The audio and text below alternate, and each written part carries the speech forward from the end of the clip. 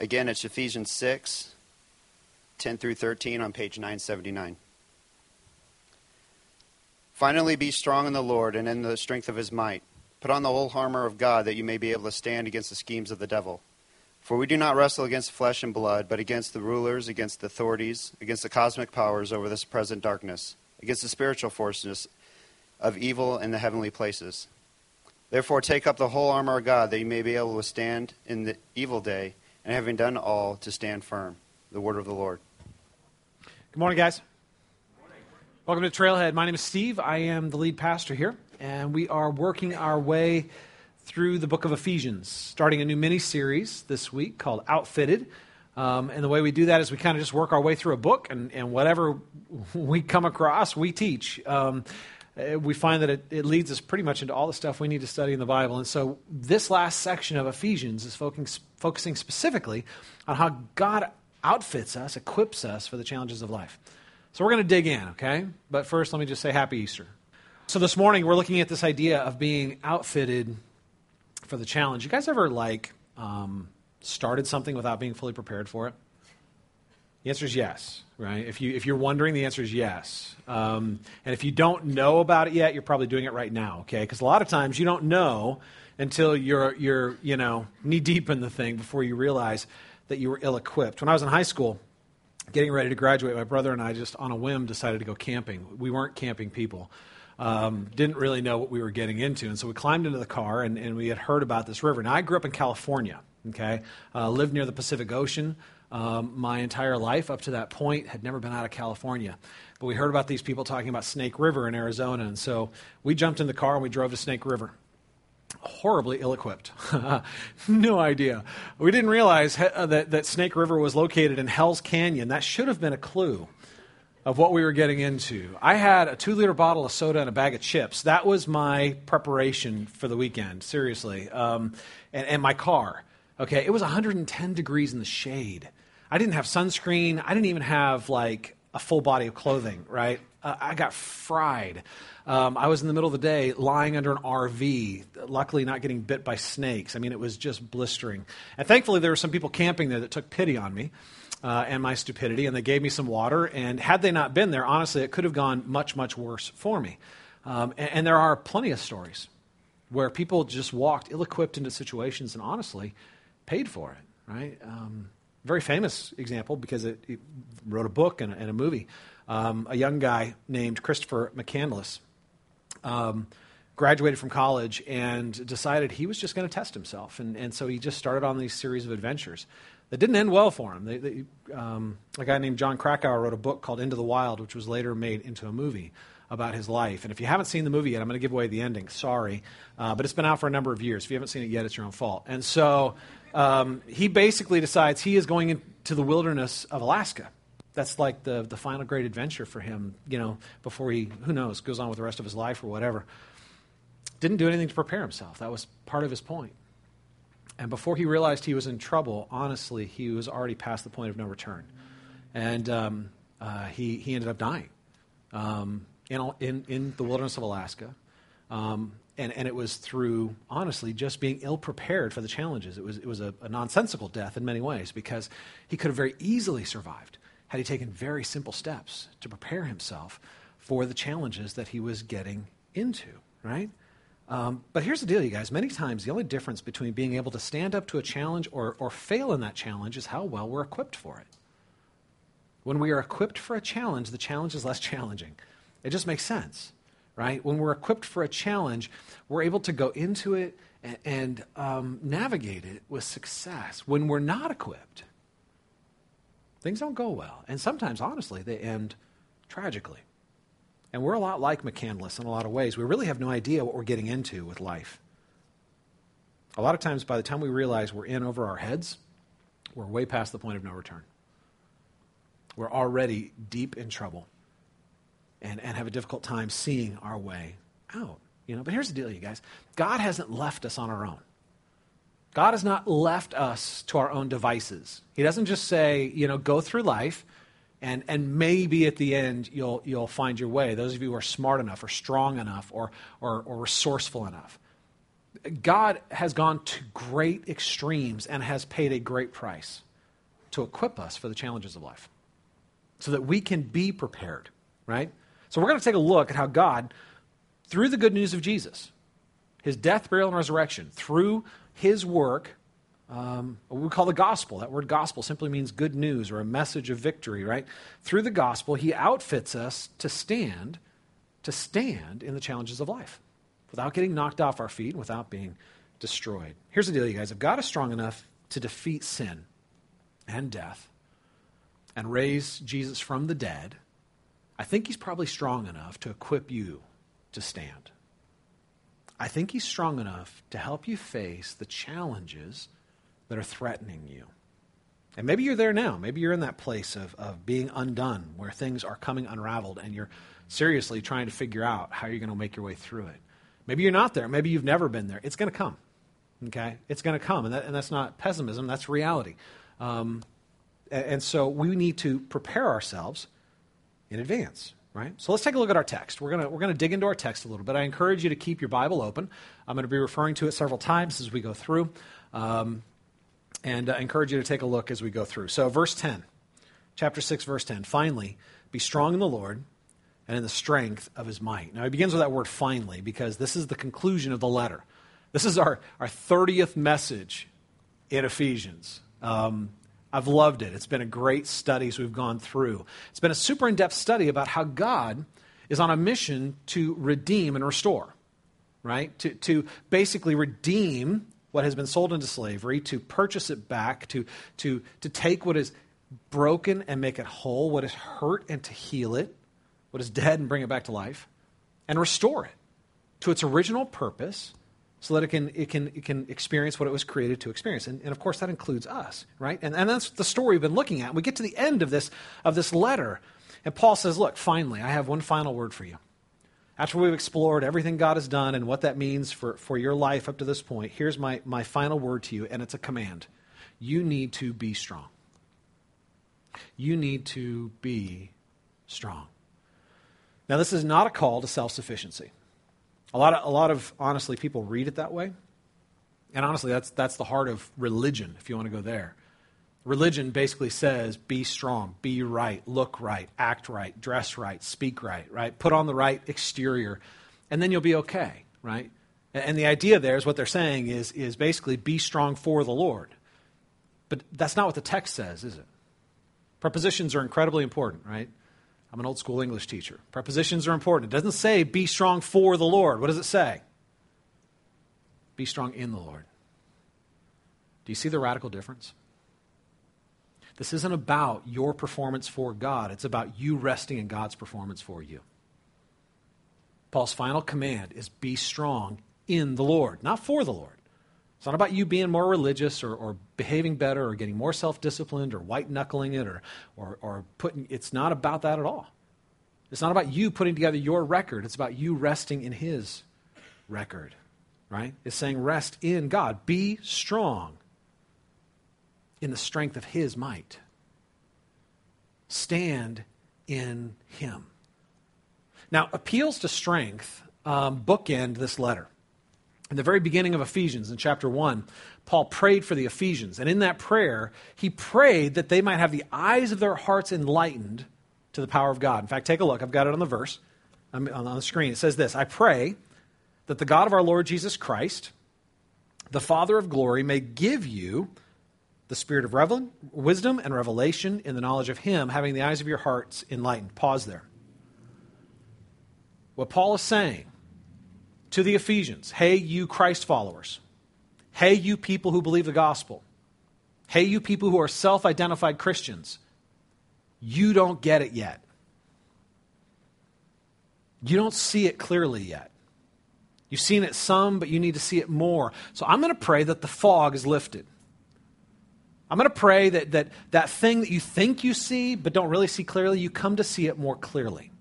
And there are several things that he prays about. And I'm just going to isolate the one here because I don't want to go back and re-preach that sermon. But here's what he says at the end of that. Jump back in the verse with me. I pray that the eyes of your heart might be enlightened so you can see what is the immeasurable greatness of his power toward us who believe. According to the working of his great might that he worked in Christ when he raised him from the dead. He prays that our eyes might be opened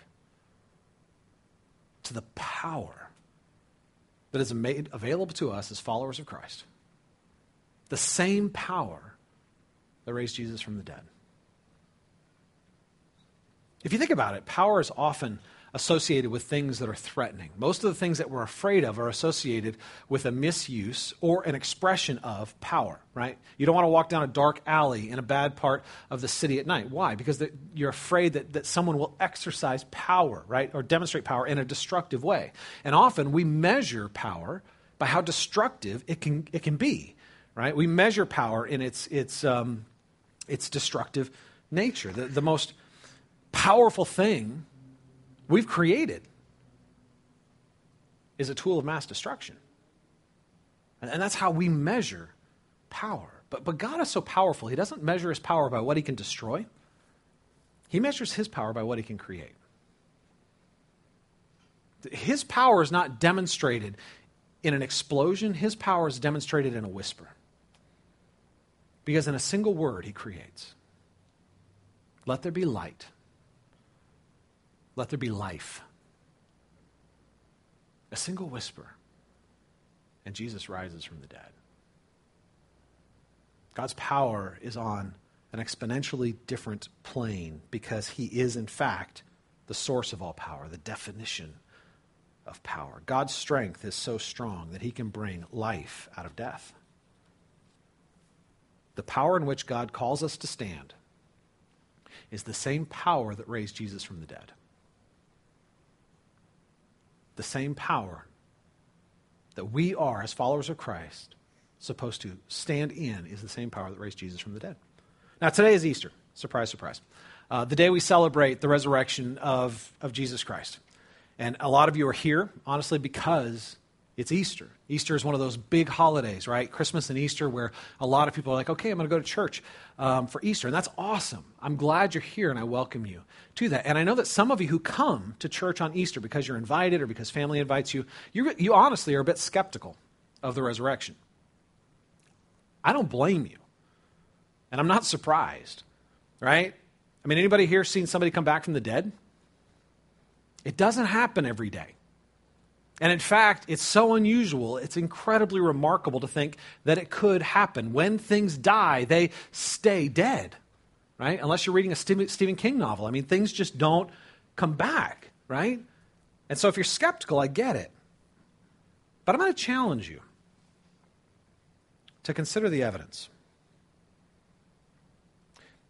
I'm obviously a follower of Jesus. And as a follower of Jesus, I follow in faith. I have faith in God. I trust God. But what you need to understand is that my faith is actually founded on a rational framework. There's rational, intelligent, intellectual foundations on which I build my faith. Faith is not counter to reason. Faith is, in fact, founded on reason. And I try to share those frameworks. I try to share that understanding with people whenever I get the opportunity. And I'll sit down with people who are unbelievers and who are skeptical, and I share with them my story. I wasn't raised in a Christian home. I became a believer when I was 17, and I talk about all the things that were kind of the defeater beliefs for me, the things that got in the way of me believing in Jesus and all of that stuff. And I try to persuade them that what I believe is in fact rational, in fact challenge them with it. And part of what I do is I tell them that the burden of proof, when it comes to Jesus, the burden of proof isn't just on me. A lot of people, when we sit down, they assume, okay, I don't have to believe this unless you convince me. What you need to realize is that you share the same burden of proof because you have the same evidence in front of you that I have. You need to find a way to explain it. I look at it, and it persuades me to a rational structure to understand and believe the resurrection. And I don't have time this morning to unpack it all, but I want to unpack some of it. There was a scholar by the name of Gary Habermas who did a survey recently of 2,200 resources written in English, French, and German from 1975 to the present, which means it's modern scholarship dealing with the historicity of the life, death, and burial of Jesus Christ. Many of these people that are doing the research are skeptics. They're unbelievers. We're not talking about 2,200 Christian scholars. We're talking about the best scholarship available. And there are a few things that pretty much all of them agreed on. Now, of course, there's going to be some differentiation, but there's a core group of things that all of them basically agreed on as they looked on this. And this is what I want to throw out there. They pretty much agreed that Jesus was an actual person. That the evidence is, in fact, completely in favor of believing that Jesus actually lived. That not only did he live, but he was crucified. That he actually died on a Roman cross. And that they found his tomb empty. Believers and unbelievers pretty much agree there's overwhelming evidence to believe that Jesus was a real person, that he died on the cross, that they found his tomb empty. Right? They also agree that the message of the resurrection was at the heart of the gospel from day one. People didn't start talking about the resurrection of Jesus 300 years after his death, burial, and resurrection. They started talking about it the day after it happened. It was at the heart of the message from the very beginning. They also agree that Christianity experienced explosive growth from the very place that the event took place. Jerusalem was the heart of the spread of early Christianity. It exploded in Jerusalem, the very place the death, burial, and resurrection took place, where the eyewitnesses lived. When you read through the book of Acts, Luke describes him appearing to multiple people in and around Jerusalem after his resurrection, basically saying, there are eyewitnesses here. You can go talk to them. They're still alive. Okay? So Christianity didn't start growing, 300 years later, 3,000 miles away. It had explosive growth the day after the event, at the very heart of the place where the event took place. The disciples went through a radical overnight transformation. When you read through the Gospels, man, they don't come out looking so good. I don't know if you've read the Gospels lately. We went through the book of Mark last year as a church, and it was a good time. And one of the things that you realize is that these guys were cowards. They argued. They were power hungry. They were constantly making dumb choices. And when you read through the Gospel of Mark, what's interesting is Mark wrote the Gospel, but Peter was the primary source for it. Mark and Peter worked together at the end of their lives. And Mark wrote this gospel with Peter primarily informing him of the events. And guess who looks the worst in the Gospel of Mark? Peter. He wasn't trying to make himself look good. He wasn't trying to spin the story. He was being radically honest about his own poor choices and misgivings. Why? Because he had nothing to prove and nothing to hide. And what's radical about that is when you look at that guy who was overconfident in himself, I'll never leave you, I'll die with you. And then somebody shows up with a club and he runs away into the darkness, right? And then Jesus is in kangaroo court over here and he's standing around the fire with all these guys and a slave girl looks at him and says, hey, I think you might be one of those Galileans. Weren't you one of those guys that hangs out with Jesus? He's like, no. He's like afraid. That's Peter, right? Peter, who became one of the pillars of the early church. Overnight transformation. Went from a coward to being a bold proclaimer of the gospel, a herald, a messenger of the gospel. Not just him, all of them. All of them. Every single one of them went through this incredible overnight transformation where they went on a road of just radical, and you're like, okay, well, they just agreed, right? Really? That wasn't an easy road. They were preaching the gospel in circles where the gospel was not being received in a friendly way.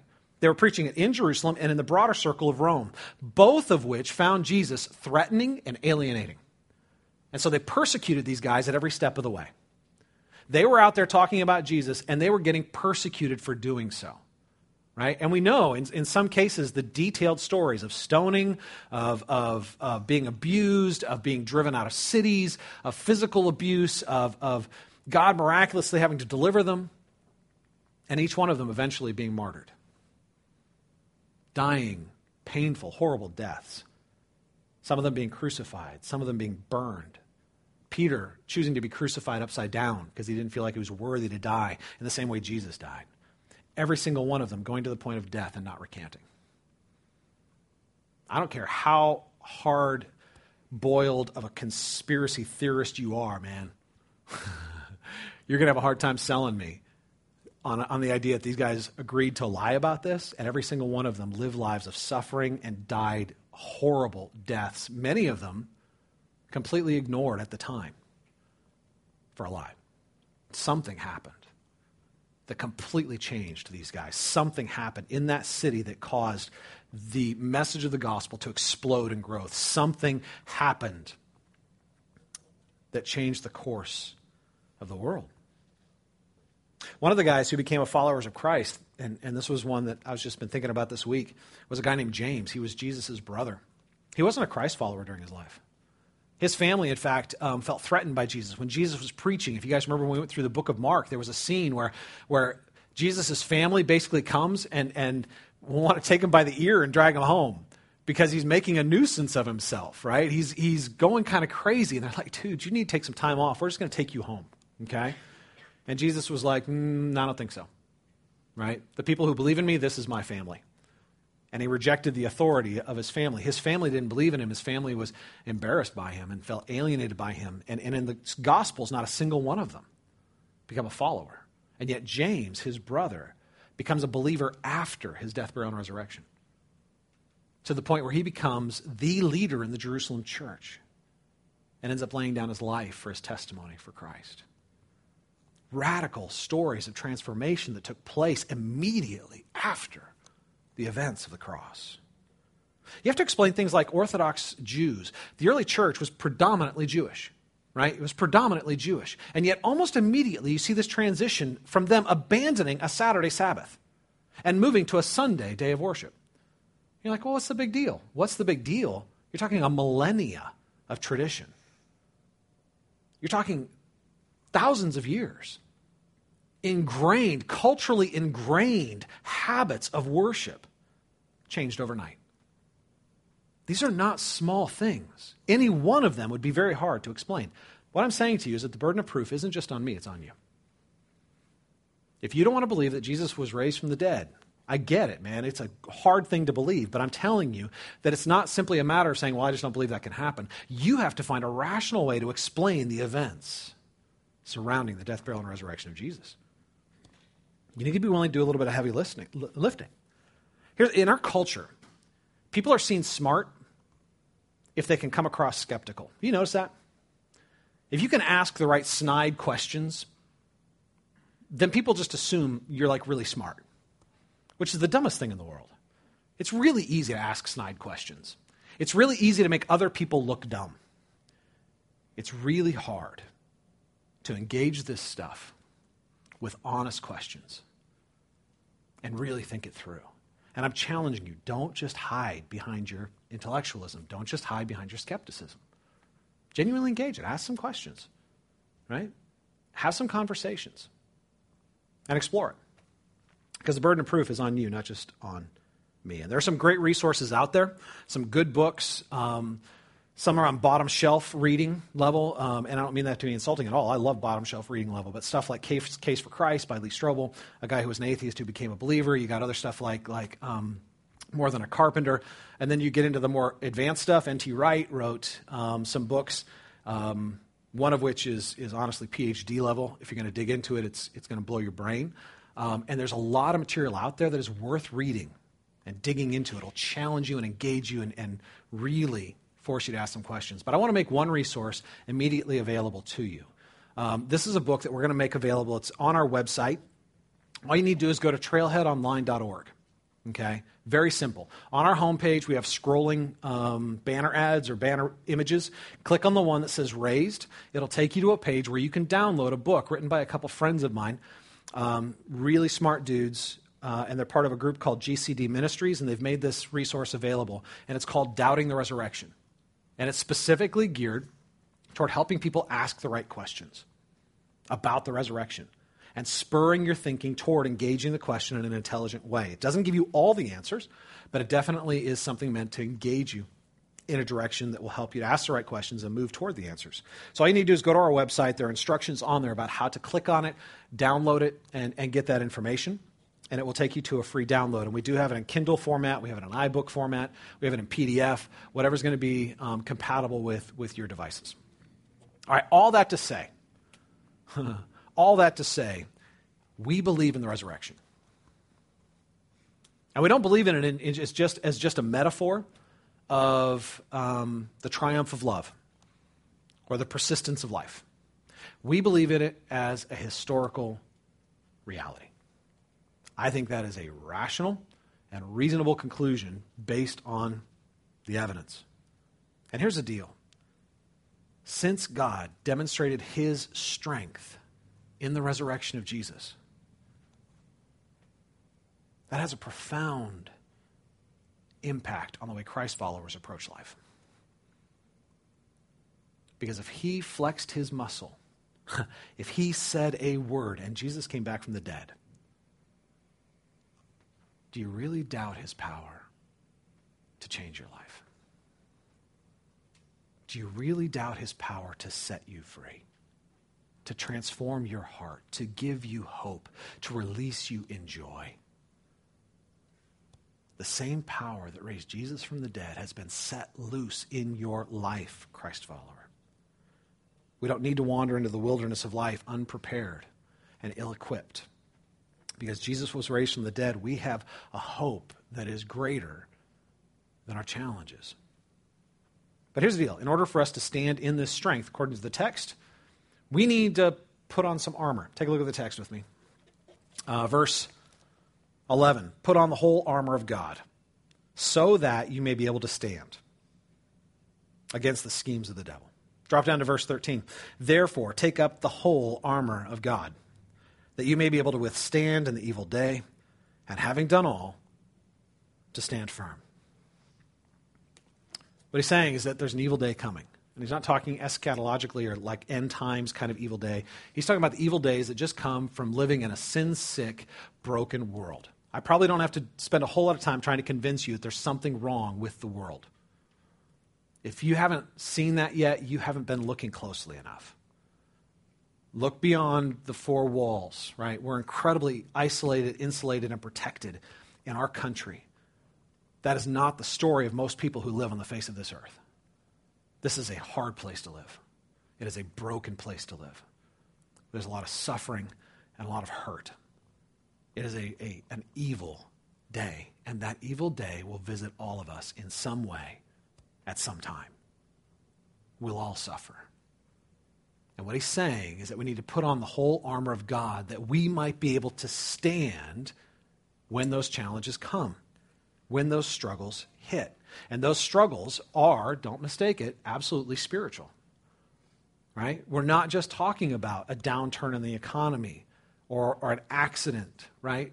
We're talking about a broader picture. Right? When we have a small thing that goes wrong in our day, all we see is, I hurt my toe, or I lost some money, or whatever it was, right? But there's a much bigger picture that God sees, because when God created the universe, he created not just the physical world, the material world, but a spiritual world, right? And it only makes sense. If God could create a material world, he can create a spiritual world, right? And those two worlds interact. There's an interplay between those two worlds that we don't see and we don't fully understand, but we're part of a greater drama. We're part of a greater story. And there are times when the struggles in our life come to us, not primarily because we were in the wrong place at the wrong time, but because there are, in fact, greater things happening. There are things happening around us that are spiritually driven. We need to put on the armor of God because the challenges that we face are not challenges we can equip ourselves to deal with. So we have to put on the armor of God. Now that idea of the armor of God is obviously metaphorical, right? God is spirit, not body. So even if he had armor, where would he put it? And if he did have armor, I doubt it would fit us. You know what I'm saying? Like, he's a lot bigger. I don't know. What does that mean for us to put on the armor of God? And how does it strengthen us? When you think about armor, isn't armor about protection? Isn't armor about defense? Right? You put on armor, and if anything, it makes you weaker. You think about those knights, man, the medieval knights that were walking around like huge tin cans, right? And they get on the back of the horse and they're riding around and they just hope they didn't tip over sideways, right? Seriously, because they fell in the mud, man. They weren't getting up, right? Because it didn't make them stronger. In some ways, it strengthened their defense, but it actually made them weaker on their own. So how in the world does this armor both protect and make stronger? Well, I think it'll help us if we understand the way armor was thought of in this period of time. And we can do that, honestly, by looking at some broader literature. There's a very famous work called the Iliad. The Iliad is a mixture of Greek history and Greek mythology. And that's how most of the literature during this period of time was written. They take real events and then they expand them, right? They take the heroes and they make them like children of gods. And they expand them to the point where, like Achilles, the greatest hero, is superhuman in his strength, right? And you just see all of this taking place. And in this, though, we can definitely see the way people thought during this period of time. In the Iliad, in Book 6, we see two warriors coming together in the middle of a war, Glaucus and Diomedes. And these guys are coming together to fight, and it's kind of cool the way that the passage, it's like this aerial view of a battle, and then it zooms in like fisheye lens on these two guys, and everything else gets pushed back and quieted. And the war is taking place all around them, but it's like this quiet little space where they can have a conversation. And they realize while they're getting ready to fight that their dads knew each other, that they actually have a family lineage together. And as they realize that, they're like, we shouldn't be fighting each other because we're connected, right? So the way they showed that is interesting is they did this. They exchanged pieces of their armor. Because the armor was more than just defense, it was identity. And when they changed pieces of armor, what they were saying is we share an identity. We're one. We're not going to fight each other. And if you're going to fight one of us, you're going to fight us both. Because we share an identity. Now, one of the most powerful illustrations from the Iliad really does come from Achilles. Now, Achilles was... when you read through the Iliad, he is the greatest warrior in the entire epic story. And he fights for the Achaeans. The problem with Odysseus is that he acts like a middle school kid. I mean, honestly, he gets offended anytime somebody doesn't give him the honor, if he thinks somebody doesn't praise him highly enough, if somebody doesn't give him recognition, man, he just takes off his armor and he goes and hangs out in his tent naked and pouts. While the battle's going on, right? For like weeks at a time, his army is losing, and he's sitting in the tent just pouting. People come in, he's like, well, what do you want, right? And so the Achaeans are losing. The Trojans are coming down the hill. The Achaeans came in boats, and it's getting so close that if the Trojans get close enough, they're going to set fire to the ships. And if they set fire to the ships, the Achaeans are done. It's a slaughter from that point forward because there's no retreat for them. There's nowhere for them to go. And so Patroclus, who is Achilles' best friend, comes into the tent. He's like, dude, you got to come out and fight, man. This thing's almost over. And he's like, nah, I don't think so. He's like, well, I'll tell you what, let me wear your armor. Let me go into battle. Now, Patroclus was a strong guy, but he wasn't a warrior. Nothing in the story indicates that he was a warrior. He was like the shield bearer for Achilles. He was his best friend, and there was nothing in there that indicated he had any great strength. But Achilles was like, all right, I'll tell you what, you can wear my armor. So Patroclus puts on Achilles' armor, and he goes out into the battle, and he kills 53 men. Why? Because the way they saw it, he wasn't just fighting in his armor, he was fighting in his spirit. He was fighting in the name and in the spirit of Achilles. He fought in the strength of Achilles. The armor wasn't just about defense, it was about identity. And the way the story moves forward is that the gods actually see this, and they're like, okay, we got to do something about this Patroclus guy. And so one of the gods blinds him and gives Hector, who is the hero of the Trojans, an advantage. And Hector is able to basically take the armor off of him.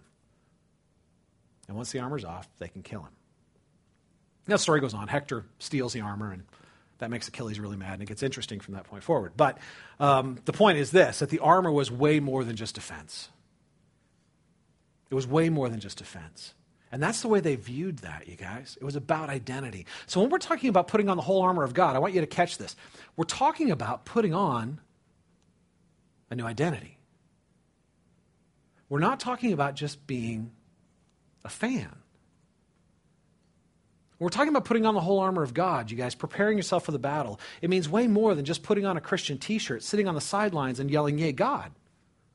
That's honestly how a lot of religion approaches it, right? I'll just go and I'll sing the songs and I'll say the right things and I'll pretend to be the right person and I'll put in my time and then God will owe me. But in the meantime, I'm really still just living my life in my own power. Living my life in my own power for my own ends, pursuing my own goals. But I'm doing it kind of in the name of God. When we're talking about putting on the whole armor of God, man, we're talking about something much more than just being a fan, right? That means we can't follow Jesus Like a middle-aged fat guy who's wearing a LeBron James jersey and watching the game. You know what I'm talking about? Like LeBron James, yeah, we won again. No, dude, you didn't win anything, right? You ate a pound of wings. Yeah, you, right? Just because you have on a LeBron James jersey doesn't mean you can go dunk, right? You're a fan. You're not LeBron, right? We can't follow Jesus like that. We can't just put on the Jesus jersey and become cheerleaders for Jesus and say, oh yeah, well, I'm a Christian, and then have it not impact your life. That's like pretending you have the equipment and then walking out without actually being strengthened for what's coming ahead. It doesn't make any sense, and it's not going to work. We need to put on the armor of God. It means we need to put on the identity of Christ and who Christ says we are. Because in the end, you guys, we're either going to face the challenges of life in our own strength or in God's, in our own identity or the identity that God has given us in Christ, in our own armor or the armor of God. So whose armor are you wearing? Whose armor are you wearing? What do I mean by that? Well, let me ask you this. When things are going bad for you, where do you run for protection? When things are challenging for you, where do you run in your armor to be protected, to be shielded, to be strengthened? Let me unpack this a little bit and see if we can understand what I'm saying here. When I'm talking about your armor, I'm talking about the things you do that make you feel good about you, that make you feel strong. Nobody likes to feel weak. What do you run to hide behind? You ever have that thing where something goes wrong and you look kind of foolish and you feel kind of foolish and you hate that? And so what happens is in the back of your mind, and maybe you even say it sometimes, but in the back of your mind you're like, well, at least I'm still good at X or Y, Z. You should have seen me when I X, Y, Z. You know, it's that little story in the back of your head that this isn't really who I am. This weak person that's here right now, that's not really, I'm really this strong person over here. What's your armor?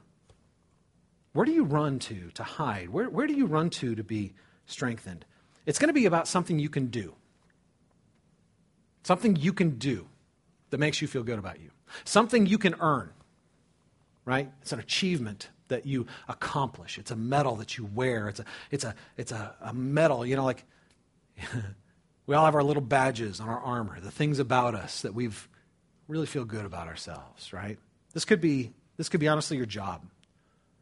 You ask somebody, if you walk up to somebody, this is a really weird question, but if you walk up to somebody and say, who are you? A lot of times they're going to respond, well, I'm Steve, right? What does that mean? Who am I? No. Who are you? If I were really to push you, who are you? A lot of times the first thing you're going to go to is your job. My name's Steve, and I'm a lawyer. My name is Steve, and I'm, a laborer. I'm Steve, and I'm whatever, right? We go to our jobs because our identity gets wrapped up in the success of what we do.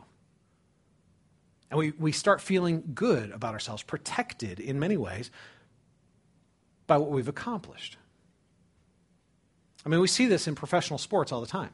How else do you explain a guy like A-Rod getting paid more than the entire Houston team in 2013? One guy getting paid more than an entire team. And what's funny is that every year somebody has to up that. Somebody has to beat it. Somebody has to make more. Why are these guys in competition, not just on the field, but in the bargaining office? I mean, does it really make that much difference? I mean, maybe it does. I haven't lived that lifestyle. $10 million a year, $15 million. Maybe that makes a world of difference. I don't know. I can gold plate my toilet. Awesome, right? I don't know. I'm kind of thinking there gets to a point where it just doesn't make that much difference anymore. That's my thought, right? A little bit more money is just that much more money to waste, honestly. So why is it so important to these guys? Because it's not just about the money. It's about their worth. They're not fighting for money. They're fighting for their armor. Their armor says, I am worthwhile, I am valuable because I succeed. And how much you pay me proves how much I've succeeded. My success is my protection. And when you pay me more, it just makes me feel that much better about myself. It's one more badge I can put out to the world and just show to the world, look at me. I'm strong. Right? Now, maybe you're not doing it on a professional athlete's level, but maybe you are doing it with how you succeed with whatever your job is. We do that all the time. Right? Some of us, We do it with our families. Our families, honestly, are our personal shields. And you're like, well, wait a minute, Steve. Families are good things. Absolutely, they're good things. But do you realize that the problem is that we take good things and we try and turn them into ultimate things? That's what idolatry is. We're looking to things that aren't God to be God for us, to do for us what only God can do. See, idols are not bad things. They're good things that we try to turn into ultimate things. We do that with our families. Culturally, we worship family. We really do. It's the irony of our culture. We've waited longer and longer and longer than any generation to start families, and then once we have them, man, we reorient our entire lives around them, right? Our identity gets wrapped up in the success of our children. If my children succeed, I succeed. And we're more obsessed than any other generation with child rearing. We have parents that are just walking around plagued with guilt that they're not doing enough, right? They're playing baby Mozart, and they're wondering if they're doing enough to help the intellectual stimulation of their children, right?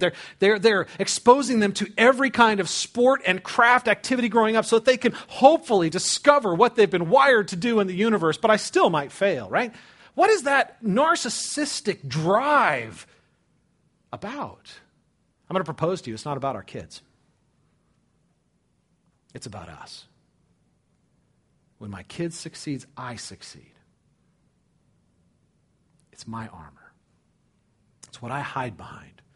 It's my strength. One of the most dangerous ways we can do this, and probably one of the most common, is when we do this with our religion. And the reason it's so dangerous is we're doing it in the name of God. And so pretty soon we mistake our work for God as God's work for us.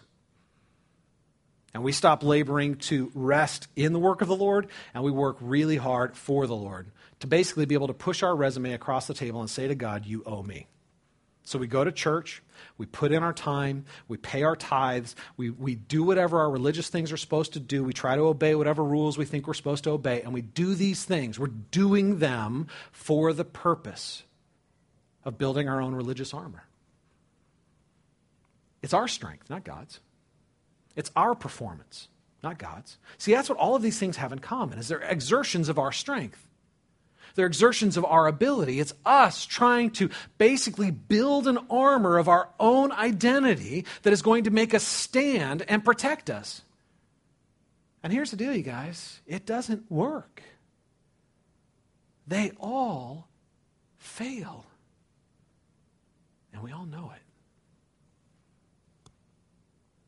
And that's why most of us become hypocrites. Putting out an image of who we are, while secretly we know we're not that thing.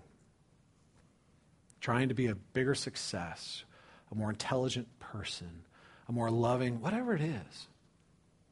Why? Because we're afraid that we're just not going to be strong enough. And in the end, we're not.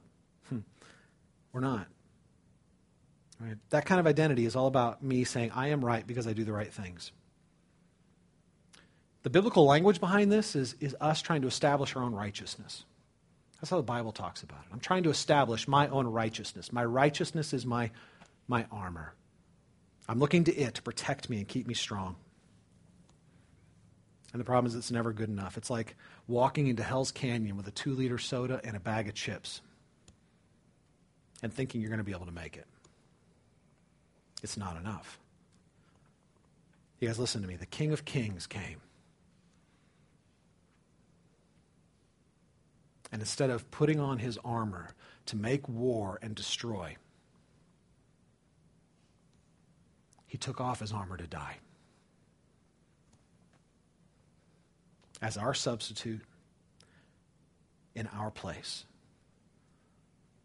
for our sin. The God of the universe became man so that he could fully identify with us and live the life we should have lived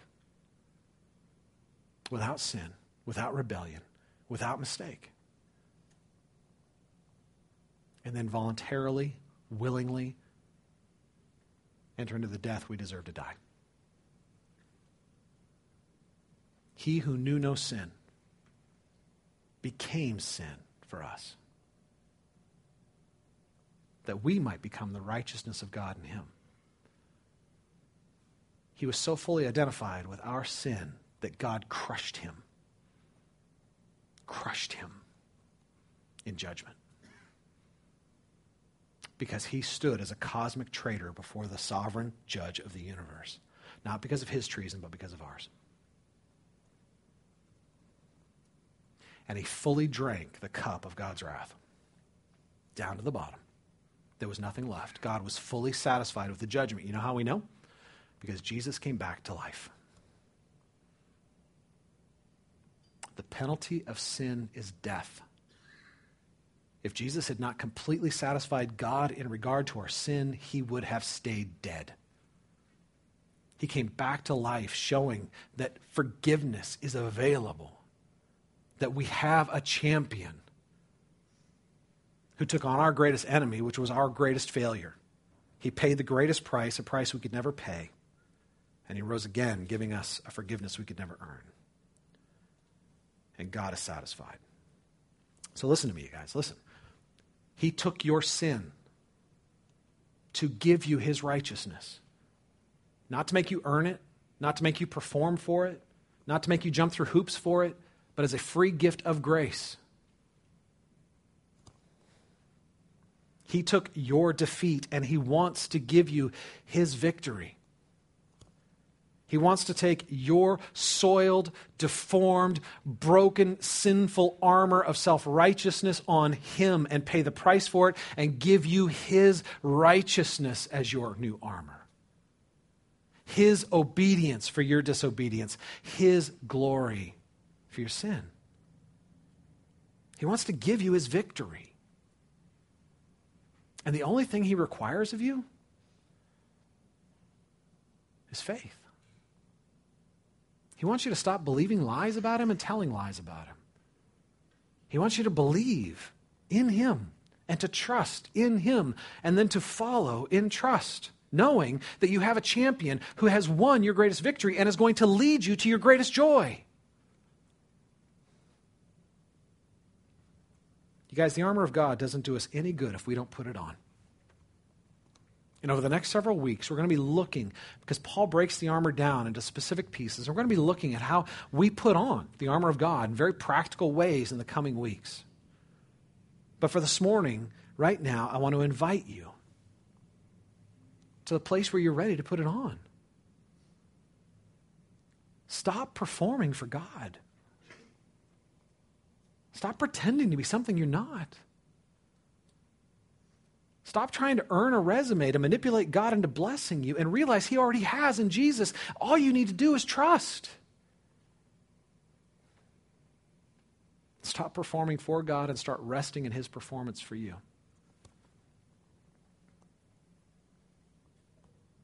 You know, that's the only rational thing to do. Jesus rose from the dead. He won your victory. And he invites you to rest in it, to find comfort in it, to find peace in it, to stop trying to stand in your own strength, to stop trying to build your own armor.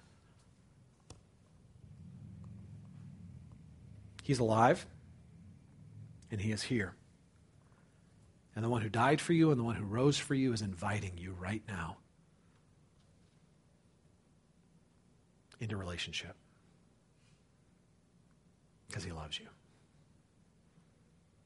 And for some of you, that may be the first time you have ever taken a step of faith. Take that step. The invitation came at a dear price, and it's the greatest demonstration of love the universe has ever known. For some of you, it's a deeper step into a faith you already have. There are areas that you have refused to give to God. And you know what they are. The Spirit's bringing them to your mind right now. Fears that you have kept, ways that you've tried to protect yourself, ways that you still try to perform. You know the first step a lot of times, very simply, in order to stop performing for God and start resting in God, is just to come to a place where you can say thank you to God. Because in the end, that's really all you can do for what Jesus has done for you. You can't do anything to earn it, but you can thank God for it. You can let it birth in your heart the beginning of gratitude. And that gratitude will slowly work its way out, transforming you from the inside out, because gratitude is the brother of faith. And when you're thankful to God, you will move forward in trust in God. So I invite you, respond.